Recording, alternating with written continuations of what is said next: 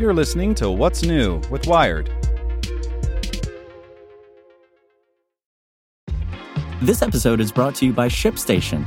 You know, some things take a lot of work, like sending little robots to far-off distant planets. And just as that's challenging, so too is running a successful e-commerce business, especially when there's so much to do. So I want to introduce you all to ShipStation. Now, I love using ShipStation because of its easy-to-use dashboard, which makes managing orders and printing labels a breeze and super smooth. Oh, and the customer service is just out of this world. It's exactly what you need to help grow your business. Sign up for your free 60-day trial at shipstation.com/technews. That's shipstation.com/technews. This podcast is supported by Tools and Weapons, the podcast hosted by Microsoft Vice Chair and President Brad Smith. Each episode features insight you won't find anywhere else from the center of the conversation surrounding emerging technologies like AI. Right now in the podcast, you can hear a special episode where Brad Smith lays out Microsoft's vision for a vibrant marketplace driving the new AI economy. To hear more, follow or subscribe to Tools and Weapons with Brad Smith wherever you get your podcasts. It's Thursday, January 18th. I'm Zeke Robison. Today, we wonder why tech workers are ditching big cities for Boise. Make sure to listen to the end to find out what other Wired podcasts you can check out today.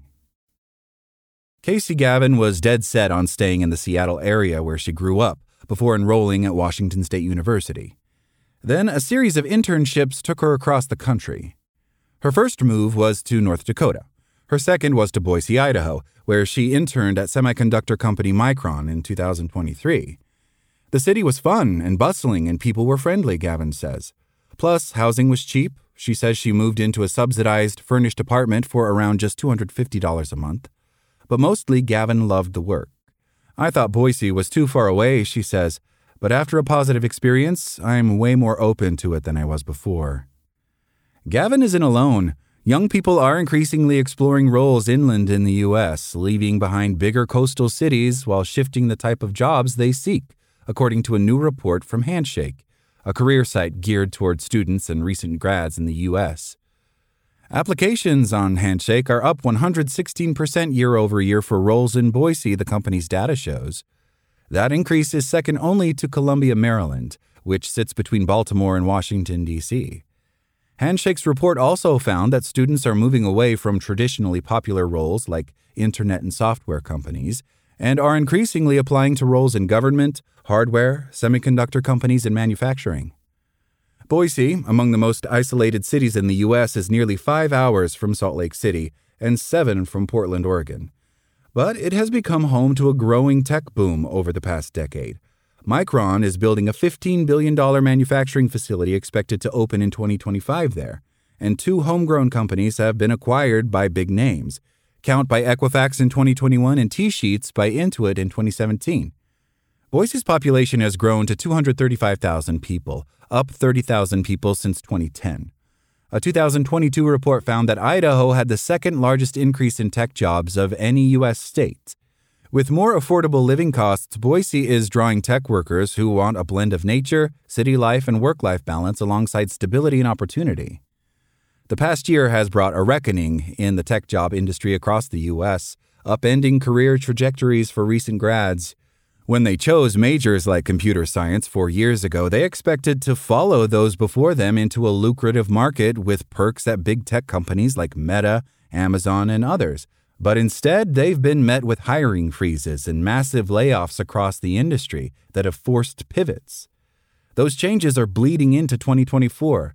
Twitch, Discord, Duolingo, Amazon, and Google all announced cuts last week. Some hopeful tech workers have spent countless hours applying to gigs without luck, and others are looking more to the government for tech work, seeking purposeful work and reliability. There's so much opportunity in Boise because the area's nascent talent pool hasn't caught up to meet the tech industry's demand, says Nick Krabs, partner and chief community officer at software company Vinyl and a native of Boise's tech scene who previously helped lead Boise Startup Week. That has led to the in-migration, but the city's unusually friendly nature and smaller industry also helps boost young careers, Krabs says. If you come to Boise, you can very quickly kind of accelerate yourself into career-advancing moves. In the wake of some 400,000 tech layoffs between 2022 and 2023, young people are looking for new types of work. More than 40% of job applications submitted by tech majors on Handshake went to internet and software companies in 2021, but that number fell to 25% by September 2023. In the same time, applications to government jobs doubled.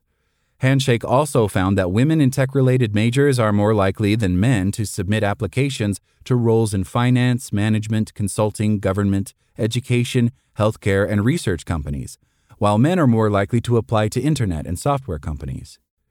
Some of the Boise boom will continue to be driven by Micron, which employs around 5,400 people in Boise. Its expansion is expected to create 17,000 jobs, with 2,000 of those directly at Micron by 2030, says Scott Gatzmeyer, the company's corporate vice president of front-end U.S. expansion. The company gave full-time jobs to nearly 200 of its interns last year and plans to have some 370 more interns work at the company this year.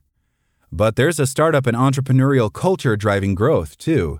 Boise today feels like Nashville or Austin 2 or 3 decades ago, says Clark Krause, executive director of the Boise Valley Economic Partnership, a regional business organization. A Boise chef won a James Beard Award in 2023. The city has an annual music festival with dozens of artists, and there's nearby skiing and hiking. A 1-bedroom apartment rents for an average of $1,300 a month. You can afford to have the lifestyle you dreamed about really easily here, Krause says. But as the tech industry simmers, the city is feeling the strain. We've had all the benefits of growth, but also all the challenges of growth, Krause says. Housing prices in Boise have jumped by more than 50% since 2019. The city is investing $340 million to make its downtown more walkable and also announced plans to redevelop hundreds of affordable housing units last year. But it will need to build around 2,700 new housing units each year to keep up with demand, a 2021 analysis from the city found. Construction in Boise fell some 4,000 units behind that goal over a 3-year period preceding the report. Labor experts say the dust from tech layoffs is starting to settle, but Gen Z is focused on stability, says Christine Cruz-Vergara, Chief Education Strategy Officer at Handshake. When you're thinking about stability and then you see headlines about layoffs, that doesn't read stability, she says. To move to more affordable, non-coastal cities in the U.S. is appealing for a generation that has watched millennials struggle under student loan debt and rising housing costs. As long as housing continues to skyrocket in some of the major cities, some of these secondary cities that are a little bit smaller, a little bit more manageable, will continue to see a bit of an increase in the number of young professionals that are willing to go there. Make sure to check out our other Wired podcasts.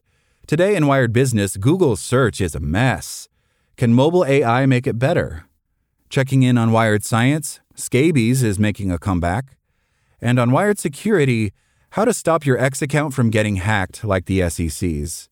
Listen to these stories and more at wired.com/podcasts. Thanks for listening to Wired. Check back in tomorrow to hear more stories from Wired.com. Want to learn how you can make smarter decisions with your money? Well, I've got the podcast for you.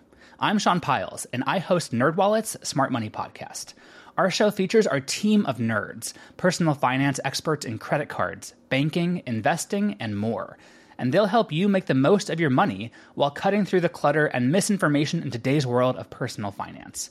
You'll get clarity on strategies to help you build your wealth, invest wisely, shop for financial products, and plan for major life events. Listen to NerdWallet's Smart Money Podcast wherever you get your podcasts.